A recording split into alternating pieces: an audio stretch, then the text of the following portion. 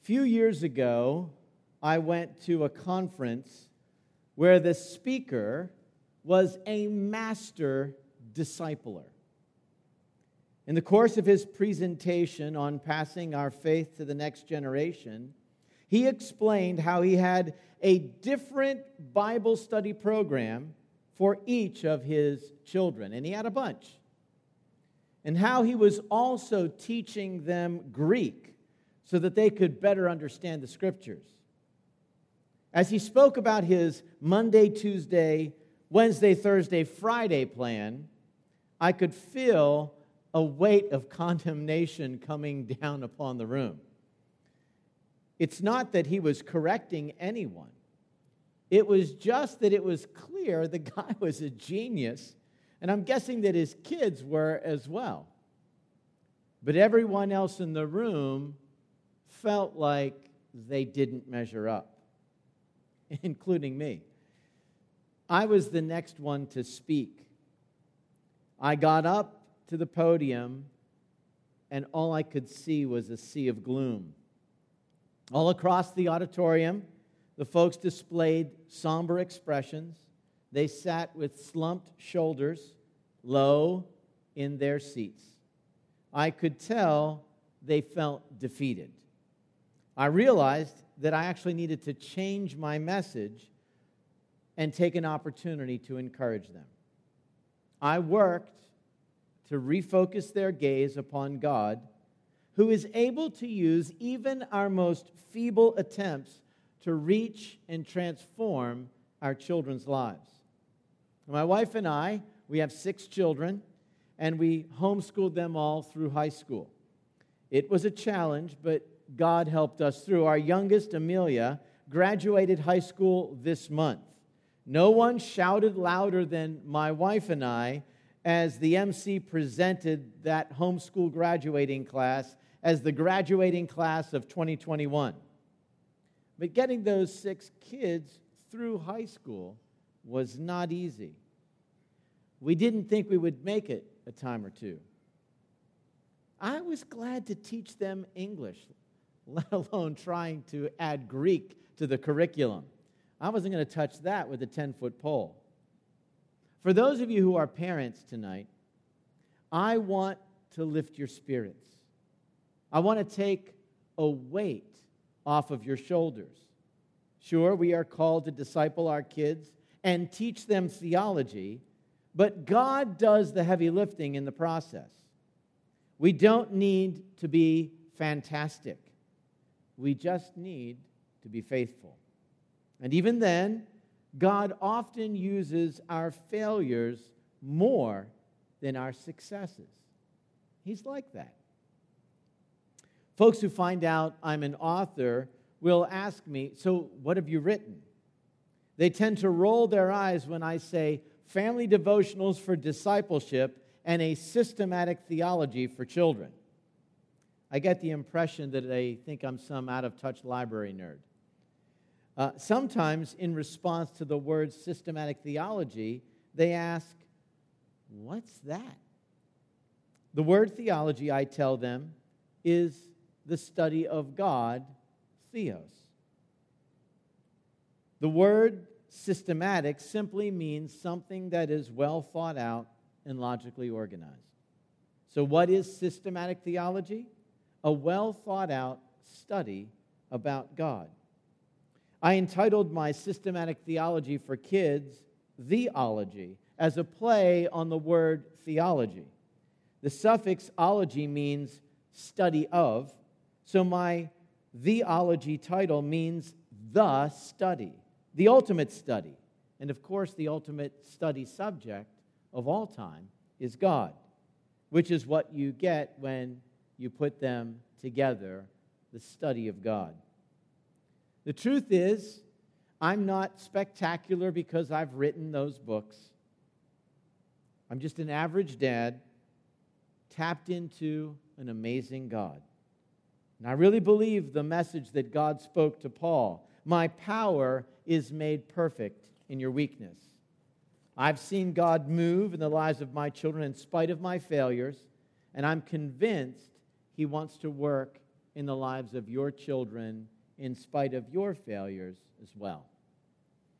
I wrote my books to give moms and dads like me a tool to use to disciple their kids and help them, making it a little easier to be faithful to the task of training up their children in the faith.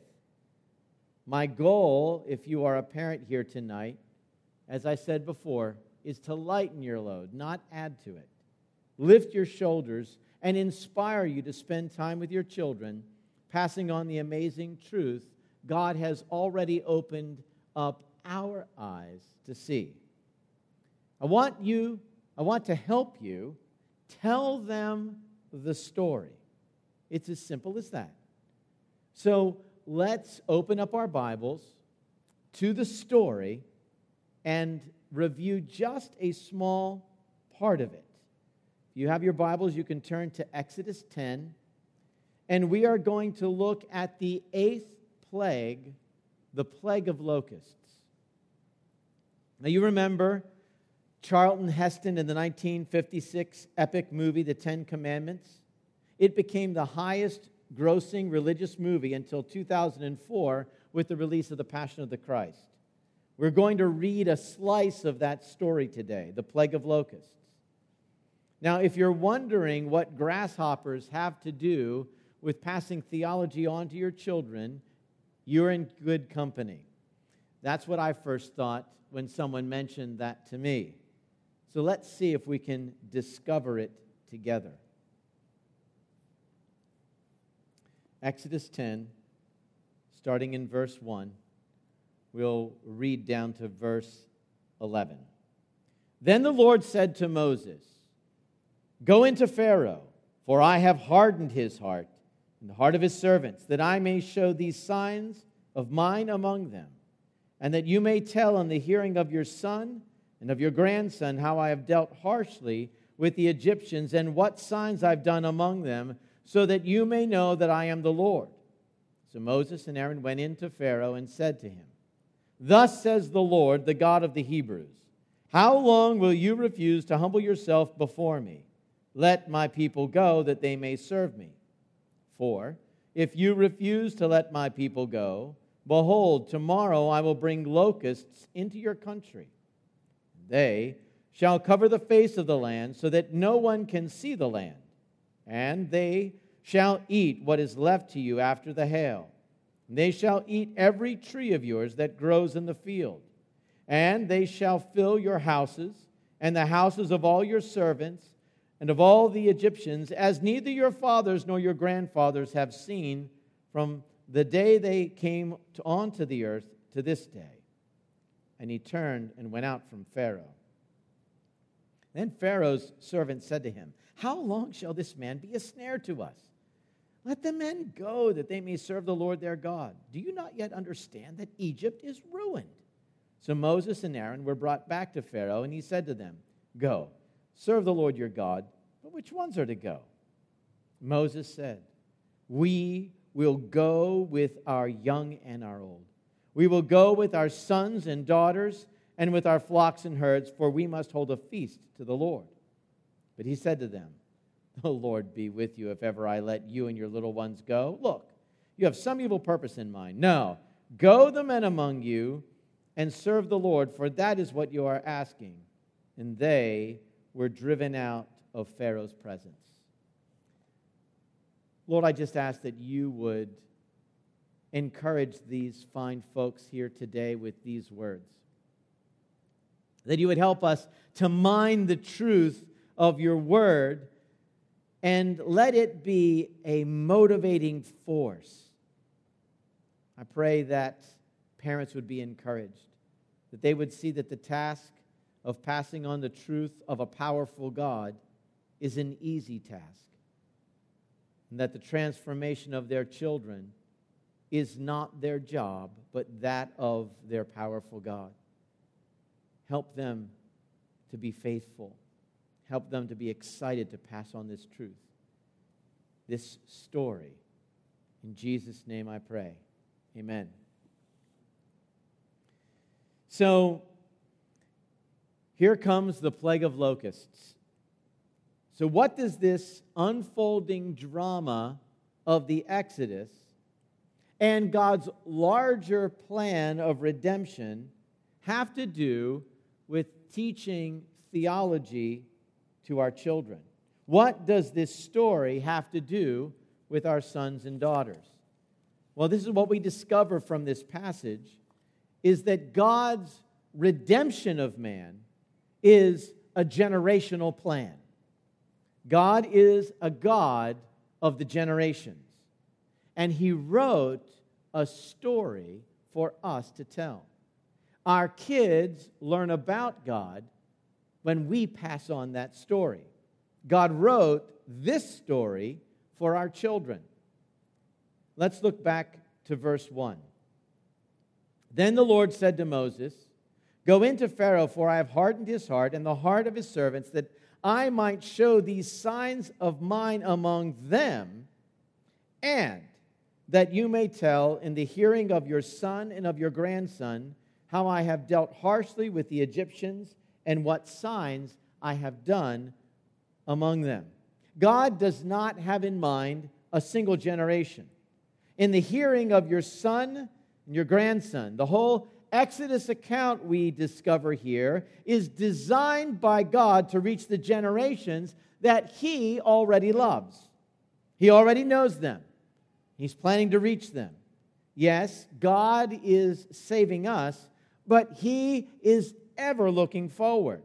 He's ever looking down through the corridor of time toward the future generations that Israel represented, that even we today represent. It's as though He's saying this to Moses: I am saving you so that you will know I am God. But I'm going to do it in such a way, in the most spectacular way, for the generations that come after you. You, Moses, are going to have a redemption story that is unmatched in all the stories that have ever been. I am going to harden Pharaoh's heart so that he won't let you go, so that I can display my deliverance for you, but more importantly, for your children and your grandchildren. In fact, the word in the Hebrew is more like the word progeny, for your generation. So I am going to do this in such a way that you'll have a story for the generations. Because God's plan of redemption is a generational plan. And telling the story is a part of that plan, that you may tell in the hearing of your son and of your grandson how I've dealt harshly with the Egyptians and what signs I've done among them. Isn't it kind that God would give us, as parents, something very specific that we can do to participate in this wonderful plan of salvation? God, He's given us our job description. What is our job description? It's not saving our children. It's not something He's delegated.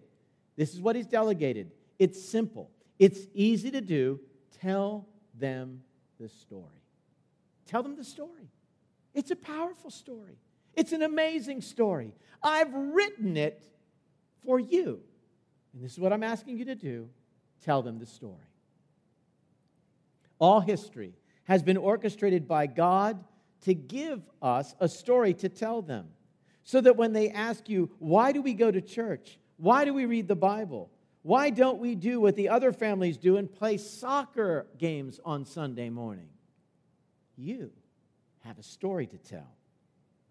It is possible to teach our children math, science, and history, but miss the central role that the gospel plays in their lives. What good is it if our children become successful in life but do not have this most important truth? They could gain the whole world and lose their eternal soul. When we tell them the story, we connect them to a God who saw them before they were ever born. We connect them to a God who wrote this most magnificent story with them in particular in mind. And this story begins way before the first plague. As I know you know, because you're well taught, the story begins just after the fall. When looking down through the corridor of history, God tells Eve, I will raise up one of your children to crush the head of the serpent. And it carries forward through this Exodus account to the last plague, where we see in the Old Testament the most amazing foreshadowing of God's salvation as the plague of death is going through the land, and those who have the blood of the Lamb on their doorpost and lintel escape the judgment of God. The Passover, which is what Jesus has with his disciples just before he dies. The Lamb of God, John says, who takes away the sin of the world. So you see, the story we have to tell is meant to be passed on to generations and is more than the locusts. It's the story of the gospel. The same declaration that God made over this particular plague is over the entire gospel story. God wrote the story for their salvation. He's got an end in view. Look what it says. Verse 2b. You're going to tell them the story that you may know that I am the Lord. I'm doing this so that you have this truth that you'll be able to pass on, and it will result in this saving act that people will know that I'm the Lord. Your children, you, the generations will know that I'm the Lord. You need to imagine that God is speaking these words over your son or daughter. I wrote this story of redemption for you, Mary, for you, James, for you, Jennifer, for you, George, that you may know that I am the Lord. When parents ask me, what can I do to ensure that I'm doing a good job educating my children? What should I do for devotions? I give them a simple answer. Tell them the story. Tell them the gospel. There is power in the story to save. Catch the heart of God for the generations and tell them the story.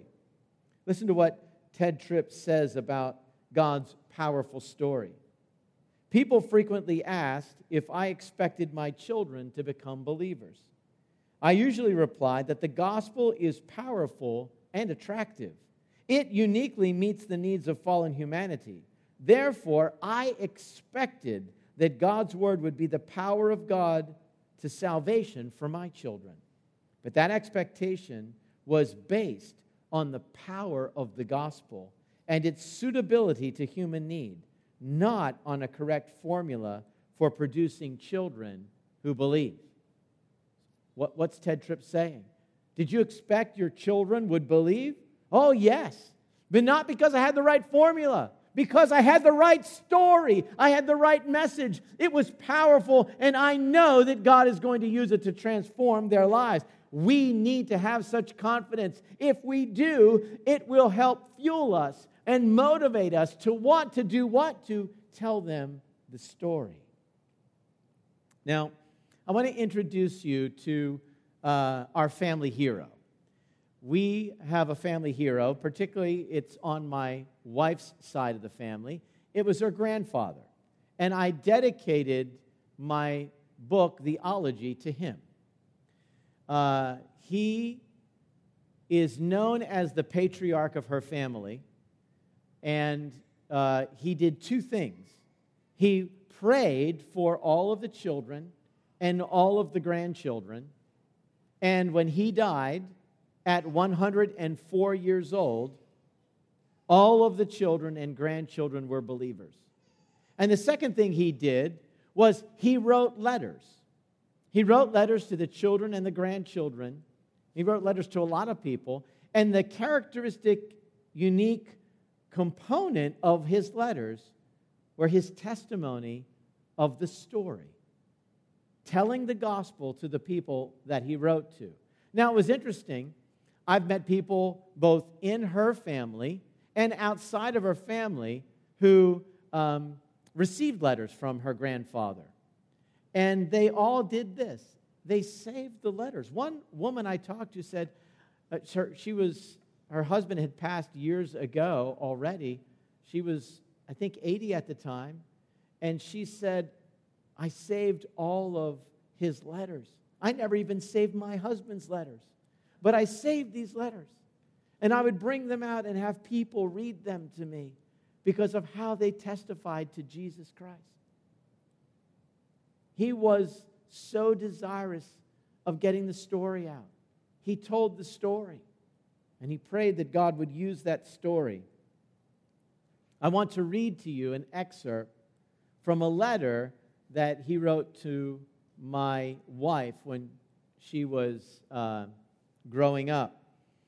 My wife saved all his letters as well, and we were moving from our first apartment into our house. It was time to kind of go through things. I didn't go through things when we got married. We just threw everything in the extra spare bedroom. Now it was time for me to go through. I'm like, okay, what do we got all the electric bills for? Get rid of that. What are these letters? Oh, it's your grandfather. And I pulled out a letter, and I read this. Dear Lois, peace be unto you. This is your grandpa, an old man, 94 years old. Time to go home. He didn't realize he had 10 more years at that point. But I have 13 grandchildren, and the question comes to me, how many of them will follow in my trail? How many will I meet at the judgment seat where we will all meet someday? To how many will I hear him say, come ye blessed of my Father, inherit the kingdom prepared for you from the foundation of the world? My prayer is, Lord, please bring all my children and grandchildren with me into glory. I would like to meet them all there. What did he do after that? He told the story, the gospel story. He knew prayer combined with telling the story was a powerful combination. Jim Berg wrote a book called Changed into His Image. He dedicated it to his 3 daughters, saying that the book was a travel brochure for them, enticing them to fellowship with God and to behold for themselves the breathtaking vistas of the glories of God in Jesus Christ. This is an excerpt from what he said in the intro. I have told you before that your mother and I will probably not be able to pass on to you any kind of earthly inheritance. If we can pass on to you a passion for God, however, we will have given you something more valuable than silver, gold, or rubies, and more satisfying than anything a mortal can experience. Your mother and I can honestly say we have no greater joy than to hear that our children walk in the truth. May God use all of these to draw you to a greater love and devotion to our matchless Savior, Jesus Christ. You truly are our beloved daughters in whom we are well pleased. And what did he fill his thick book with? The gospel, the story. He said, I have no money to offer, but what I have is better than silver and gold. In the name of Jesus, rise up and walk and believe. That's what God wants us to give our kids. He wants us to tell them the story. Read the story to your children. Read books about the story with your children. One of the commitments I have made with every book that I have written, whether it be a Bible study, a parenting book, fiction, a systematic theology, a study in the Psalms, every one is designed to provide a tool for you to tell your children the story. In a small way, I'm stepping into the shadow of the legacy of Karl Rausch, my wife's grandfather. And I want to make it possible for the most amount of moms and dads and caregivers to be able to tell the story. So one thing you can be sure, you may not like a book that I have, but you'll know this, that if I read this book, if we share this book as a family, one thing will be true. I'll be telling them the story. However you choose to do it, share your testimony, read through the Scriptures, use a book like some that I've written, be sure that you tell them the story. So let's see, what else does Exodus 10 teach us about our children? Well, our children are in danger from the enemy. God is not the only one who has an interest in the future of our children. So does the enemy. He did then, and he does now. While God was working to deliver Israel, Pharaoh was opposing every move. And guess who he refused to let go? Who did he want to hold on to? The children. After hearing from his advisors who said, "Let the men go," Pharaoh asks Moses in verse 8, "But which ones are to go?" Moses replies, this is all our reply. "We will go with our young and our old. We will go with our son and our daughters, with our flocks and herds, for we together, our families together, must hold a feast before the Lord. As for me and my house, we will serve the Lord." Here's Pharaoh's response. "The Lord be with you if ever I let you and your little ones go. Look, you have some evil purpose in mind. Go the men among you and serve the Lord, for that is what you are asking." And they were driven out from Pharaoh's presence. Now, Pharaoh wasn't extending a greeting of peace here. "Oh, the Lord be with you." He was mocking God. What does he say? The men can go, but the little ones, no. They remain behind. Commenting on this passage, Matthew Henry said, "Satan does all he can to hinder those that serve God themselves from bringing their children to serve him. He is a sworn enemy to early piety. Whatever would put us from engaging our children in God's service, we have reason to suspect Satan is in it." He doesn't mind if you bring them to church on Sunday, and then the rest of your days, Monday through Friday, just live in the busyness of life. Do wonderful family things. Just don't mention God again. Just don't tell them the story. And he's fine with that. Satan need but destroy a full generation. Take a generation captive, and you've thwarted the plan of God, or at least he thinks. So he's got our children in his crosshairs. The plan of the enemy hasn't changed. He wants our children captive under the slavery of Egypt. Egypt in Scripture represents the enticement and lure of the world. The moment the people of God left Egypt, Satan and the sin in their hearts began luring them back to Egypt, trying to convince Israel and the Israelites Egypt is a far better place than the Promised Land.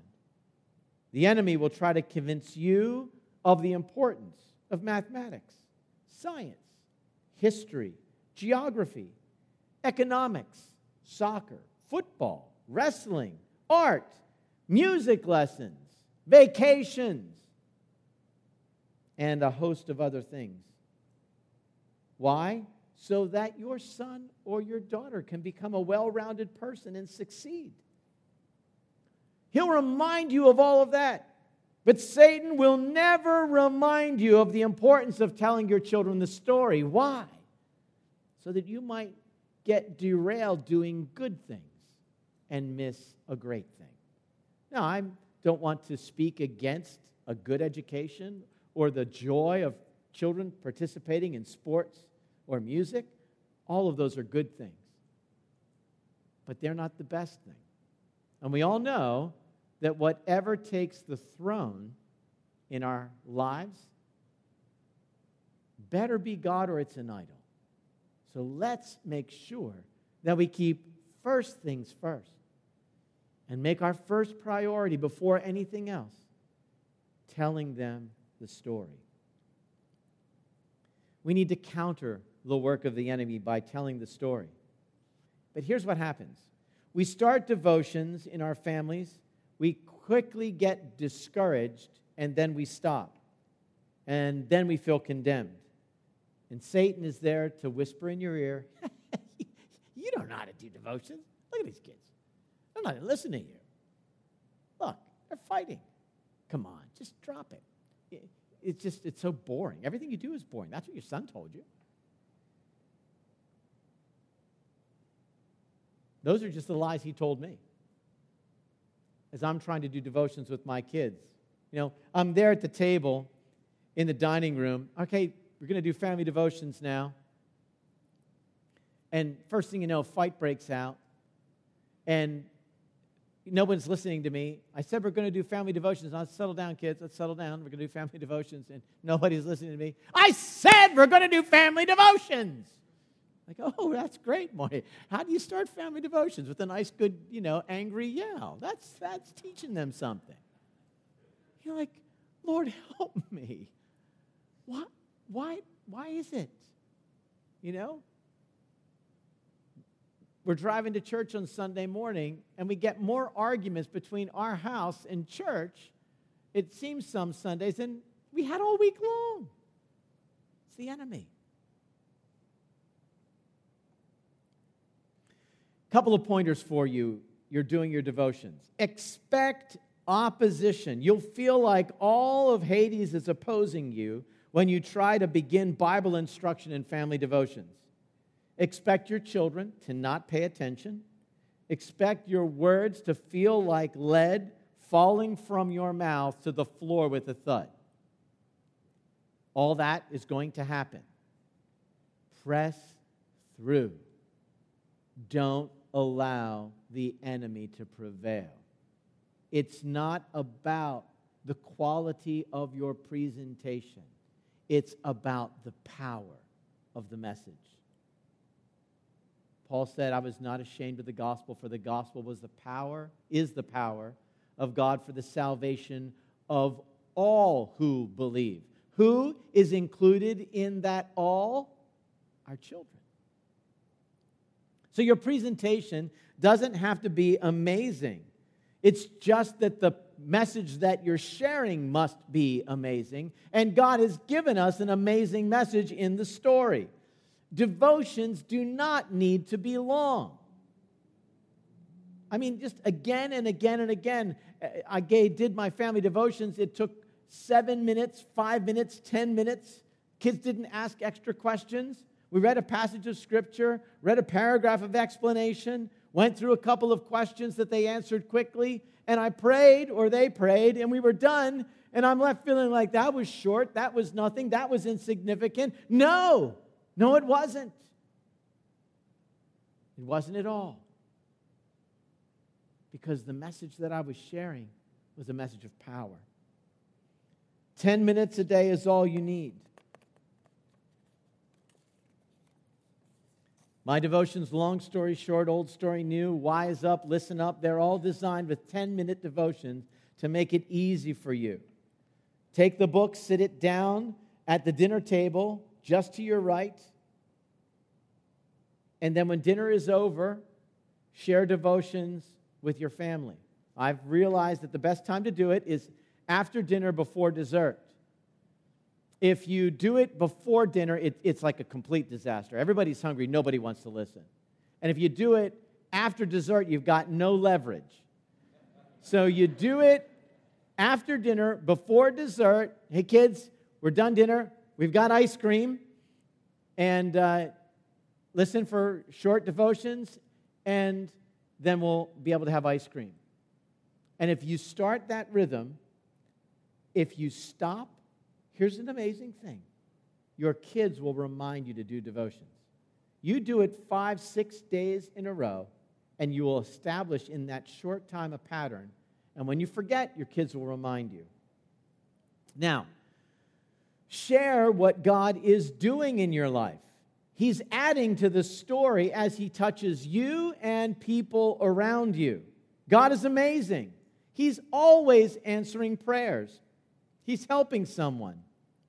So if you read a scripture in the morning, you're having your own devotions, and you're reading a scripture, and you're like, it jumps out of the page, it just affects you, and you're like, oh, Lord. You feel convicted.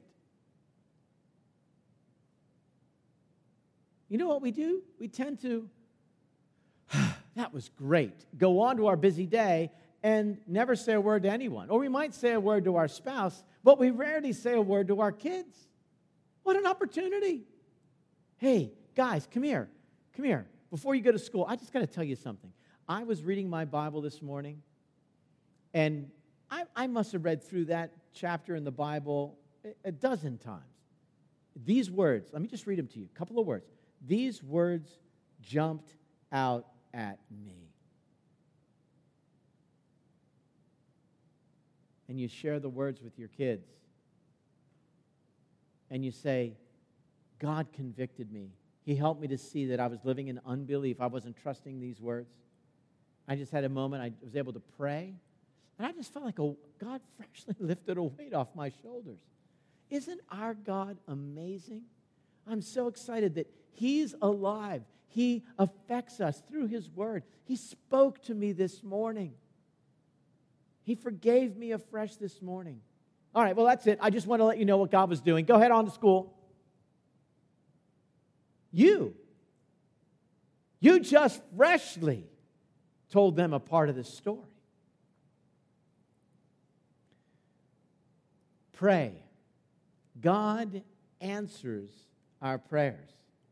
We tend to think of prayer as a last resort. I'll have parents come up to me, as a pastor, they're asking for advice, and give you a typical one. Our 3-year-old daughter, we moved her from a crib into a bed. We'd had her in our bedroom. We think it's time for her to have her own room. We moved her from the crib in our room to the toddler bed, and she just will not stay in her bed, no matter what we tried. We're wondering at this point if we should get one of those little locks on the door, the little kind of hook things. I mean, she's like, Mom, I need a drink. We find her wandering out. We put her to bed. She comes out.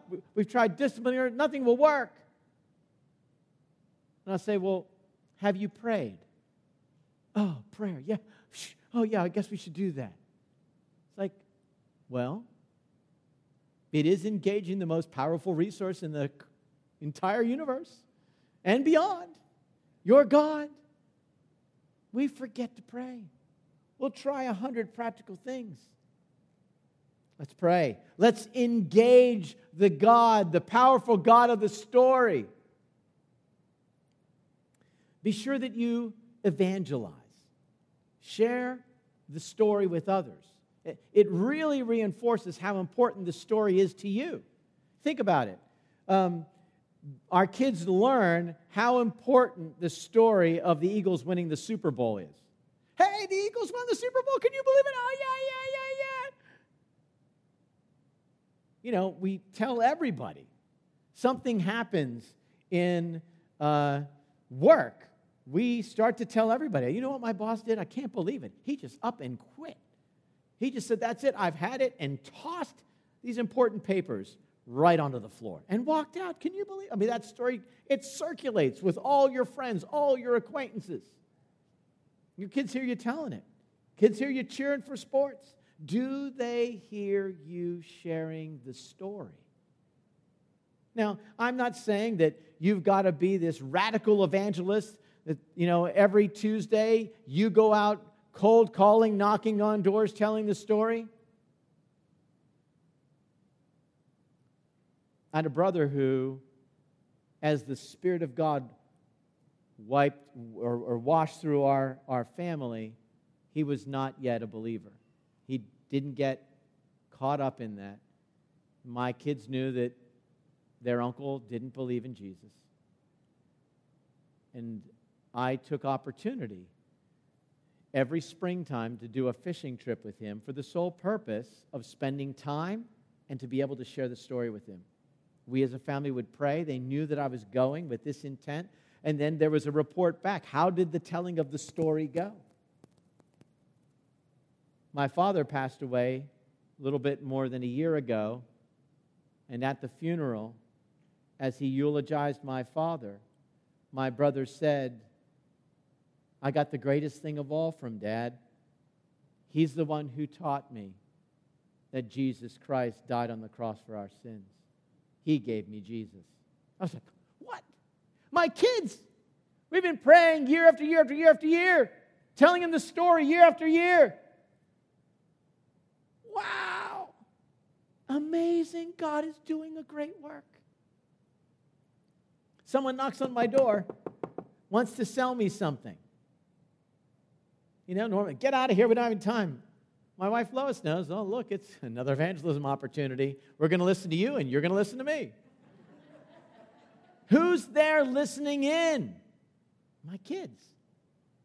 Take opportunity to tell the story to others, and it will tell your kids the story is important to you.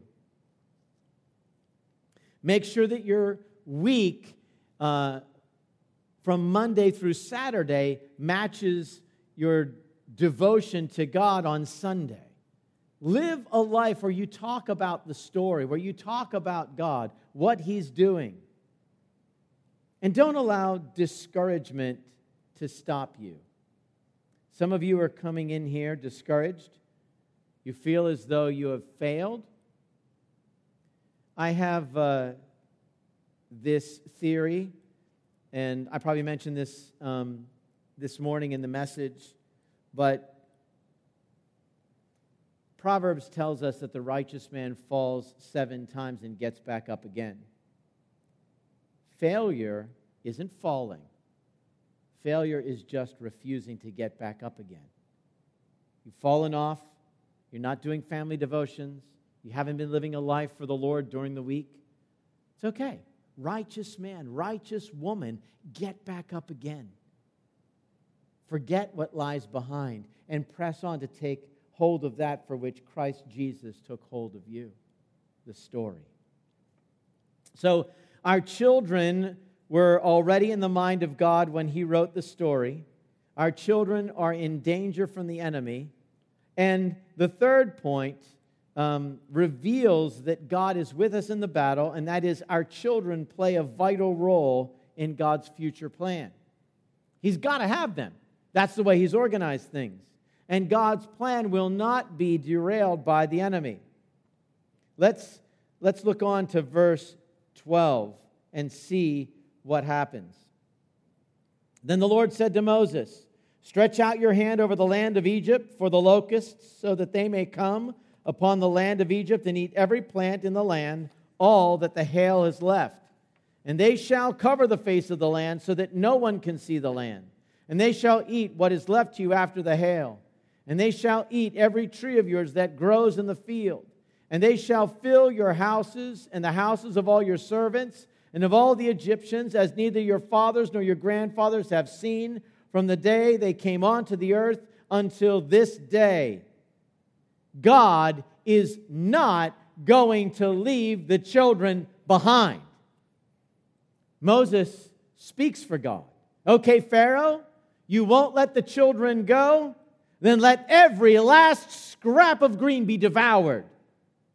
The hail has destroyed most of the food crops in Egypt, but now the plague of locusts meant that there would be nothing left for them to even glean from those broken crops to eat. All? Why? Because the children play an essential role in God's plan, and He won't leave without them. Let this be encouraging to you. God here is the one who does the delivering. Moses simply brought the message. So it is with us. We bring the message to our children, but God does the delivering. Why? Because our children are a critical component in God's plan. This next generation that Pharaoh wanted to keep behind, they were the kids who were carried on the shoulders of the adults who grumbled and complained and wanted to go back to Egypt and actually never made it into the promised land, except for Joshua and Caleb. But those children, they were the ones who crossed the Jordan with Joshua, and they were the ones who marched around Jericho. They were the ones who believed God that He could knock down the walls with just trumpets.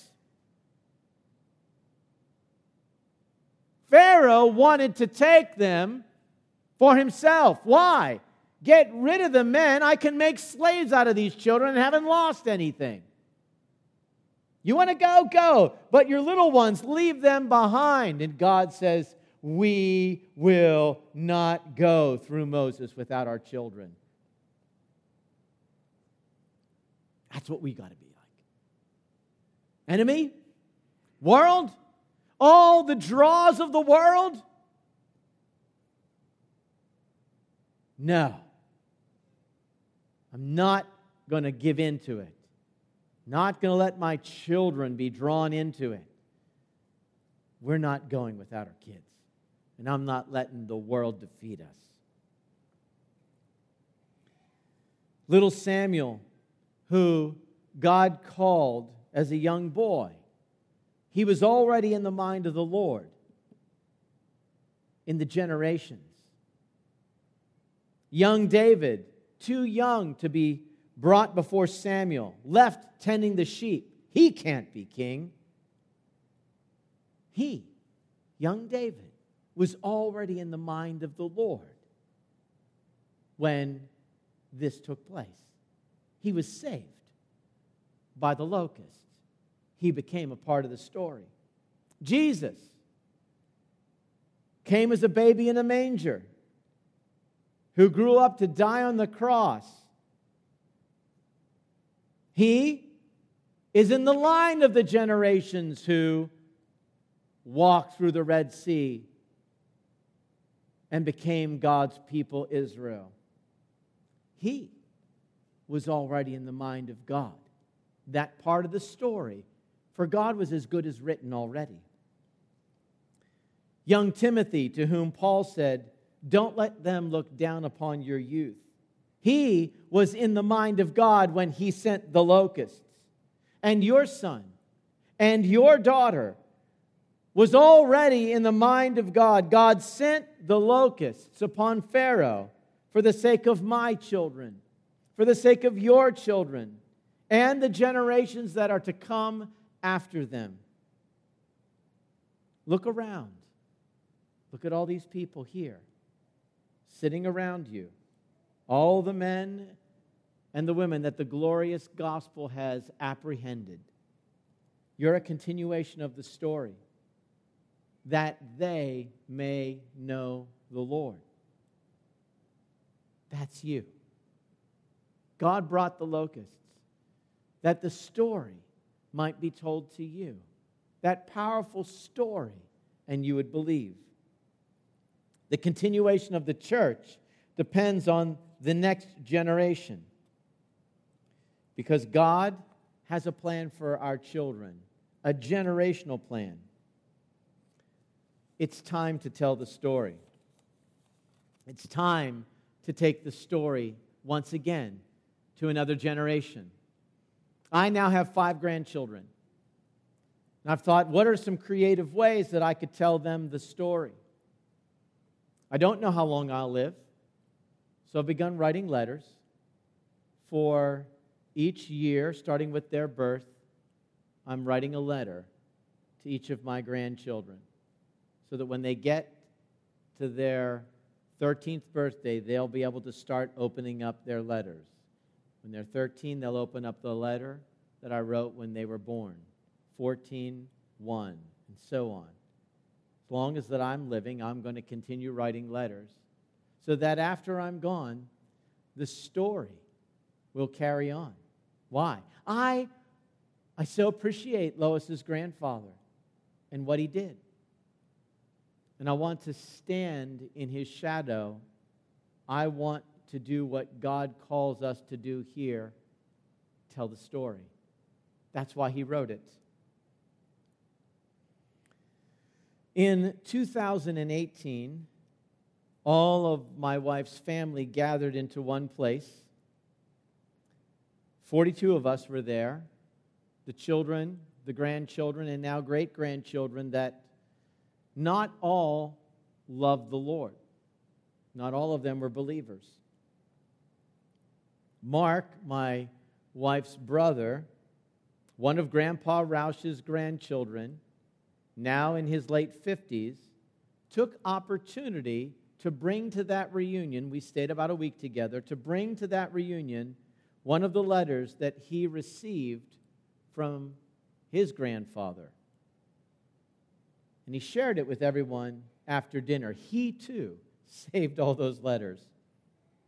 So, in conclusion of this message, I want to read this letter. He says, "My dear Sonny Mark, it may be that your grandpa will never see you here on earth, for my time is up, and the Lord may call me at any time home to glory." He was always thinking that it was going to be like the next day. "But you have yet a whole life before you. God gave it to you for a purpose, and that purpose is that we earthly creatures may prepare ourselves for a better place. The preparation is, first, repentance to God, and then faith in the Lord Jesus Christ. For without repentance, there is no forgiveness, and without forgiveness, no heaven. And the way to confess is admit that you are a sinner and believe in the Lord Jesus Christ, and you will be saved." And then he shared a hymn. He wrote it out probably from memory in its entirety. It's a Samuel O'Malley Clough hymn written in 1860. This is what it says. This is what he wrote to Mark. "I have a Savior. He's pleading in glory. A dear, loving Savior, though earth friends be few. And now He is watching in tenderness o'er me. And oh, that my Savior were your Savior too. For you I'm praying. For you I'm praying. For you I'm praying. I'm praying for you. I have a Father. To me He has given a hope for eternity, blessed and true. And soon He will call me to meet Him in heaven. But oh, that He'd let me bring you with me too. For you I am praying. For you I am praying. For you I am praying. I'm praying for you. When He has found you, tell others the story that my loving Savior is your Savior too. Then pray that your Savior may bring them to glory, and prayer will be answered. 'Twas answered for you. For you I am praying. For you I am praying. For you I am praying. I am praying for you. What an amazing thing. What did he say? I'm telling you the story, and God is going to save you. And when He does, I want you to tell others the story too. What a legacy. What a story for all of us to share with our children with the same expectation that when we are in heaven, we'll one day have a reunion when we see our children join us there with the Savior. In that day, we'll celebrate. We'll thank God for giving us a story, for being a God who saw through the corridor of time to the generations that came before us, and Lord willing, the generations that will come through us. Let me just pray. Father, I thank you for this message, this gospel, this story. And I pray that everyone in this room would have fresh faith. Oh my, I know the story. I know the story's powerful. I want to tell the story. Let me look for my next opportunity. And I pray by your Spirit you would speak to them, open up their eyes to see the opportunities that they might exercise their telling option and pass the story along. Amen. Amen. Amen. Thank you. So now we have some time for Q&A. So we do have some handheld mics that will be going around. So if you have a question, please hold up your hand and a microphone will make its way to you. I will start off with the first question. There are a number of people here and a number of people in all of our churches who do not have children and perhaps will never have children. So what are some practical ways that they can continue helping parents and helping those in their church to tell the story to the next generation in their church? Well, that's a great question. I'm glad you asked it. If you look at Psalm 78, it says in verse 2, I will open my mouth in a parable. I will utter dark sayings from of old, things that we have heard and known, that our fathers have told us. We will not hide them from their children, but tell to the coming generation the glorious deeds of the Lord and His might and the wonders He has done. We, corporate Israel, now the church, will not hide from them, not our own kids, but the children of the people of God. So if you don't have children, you still have the opportunity to participate in telling this story. That's what Asaph was commending us to. So you have brothers and sisters, perhaps. You're an aunt or an uncle. You could tell the story to them. Or you have nieces and nephews that you know you get the opportunity. Maybe it's buying a book and passing it on to a family. Maybe it's you actually yourself. Or what about this?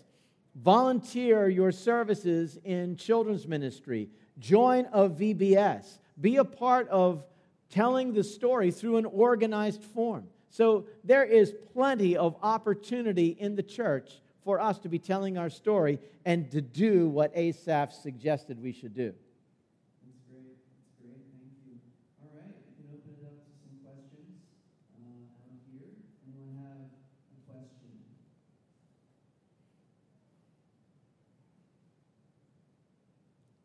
Scott.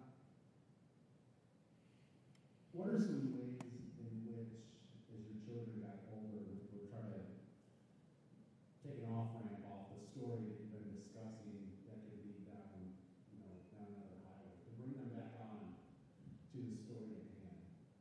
So how would you keep them from using a question to distract from that and then get on a whole other topic unrelated? Teens have a great way of changing the subject or to say they're not interested in talking about something. What I find is that whenever we get preachy with teens, they kind of turn us off, but they love a good story. And in all my times with my children, I can't remember a time when they didn't want to hear about something God did in the lives of somebody that I knew. And so there were just exciting stories that took place that I would want to tell my kids. One of the most recent ones is we have an evangelistic program on Wednesday nights where people who are unbelievers come and we kind of share Christianity with them. We call it Bridge. And there was a guy there in Bridge, really tough, big guy. And while the worship was going on, he had his hands in his pockets, just firmly down there. And one of our guitar players, one of our guys, who wasn't playing at the time, went over to this guy, grabbed his hands, and yanked him out of his pockets and said, "God wants you to praise." And so, fast forward the tape, God saves this guy, and he points back to that incident. He says in that moment he wanted to, just punch the guy in the face. But he just began to be softened by it because he was determined he wasn't pulling his hands out of his pockets.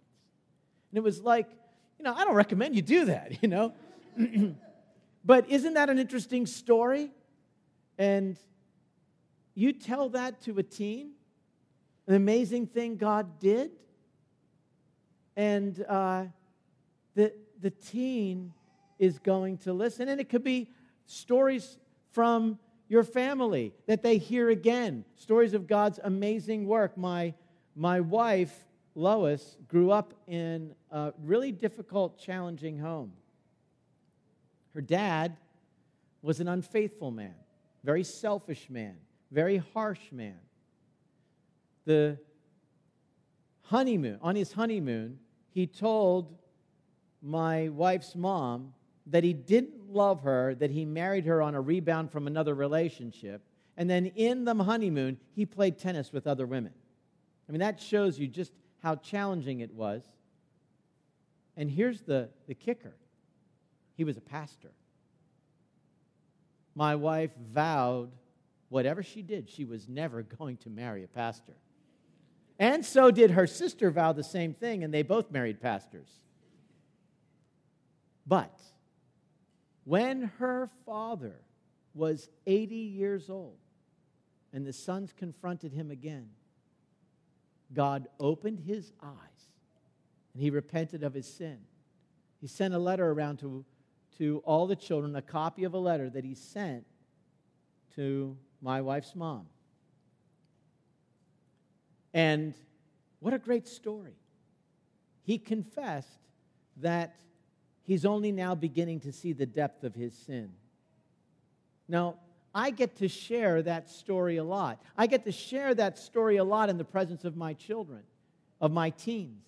And what does that story say? That story tells them that God is alive. He's a rescuing God. He can take a man who for 80 years of his life lived in utter selfishness. And God snatched him out of the hands of the enemy. And my children's remembrance of their grandfather as an 84-year-old when he died those years is that he was a man who loved them and played with them, took them to the park and got them ice cream.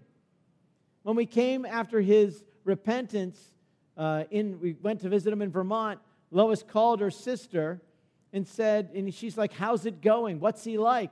He's on the floor playing with the kids, I heard her say. And then I heard her follow it up with, no, I'm telling you the truth, Ruth, he is. No, he got them, no, he did get them ice cream. No, I'm telling you, I'm not making this up. How many powerful stories do we have of God working? Let's make sure that we tell them to our teens. Another good thing that you can do with teens is you can confess your weakness. We're always talking to our teens about their weaknesses, or at least I think we do that more than we realize. But here's one thing that your teens won't ever stop you from: confessing your own failures and sharing with them how you're weak and how you need Jesus. And what do you communicate in that? What part of the story is that for them? It's the part of the story that you're not sinless yourself, and you need a Savior, and He's real to you. You go to Him, and He can transform your life.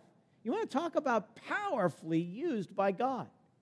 Sometimes we just focus in on being preachy, but when we teach those greater things to our kids of what God's doing, I mean, we want to tell our teens in particular that He is a living God, not just a historical figure who died on the cross 2,000 years ago. He's alive. I mean, that's the message of the gospel. He's alive. And, Jesus said, be better for you that I go, but I will send you another, a counselor, and He will be with you, and He will call to your remembrance all that I have taught you. The Holy Spirit is about exalting Jesus, is about leading us to the Word, about showing us day in and day out all that we need to know to guide us in our lives. Jesus is not here with us on the earth. Why is it better for him to go? Because he's limited in a physical body at the time, but the Spirit of God dwells in all believers, and the Spirit of Christ, as Scripture calls him twice, is there for us. Pursue a relationship with God, a dynamic relationship with God, and tell your kids about it every step of the way, whether they be grade school or teens, and they'll come to know this. The gospel message is real to my dad. They might think it's not for them, but they won't be able to deny it's right for you. And that is such a powerful example and testimony, and God uses that in the life of our kids.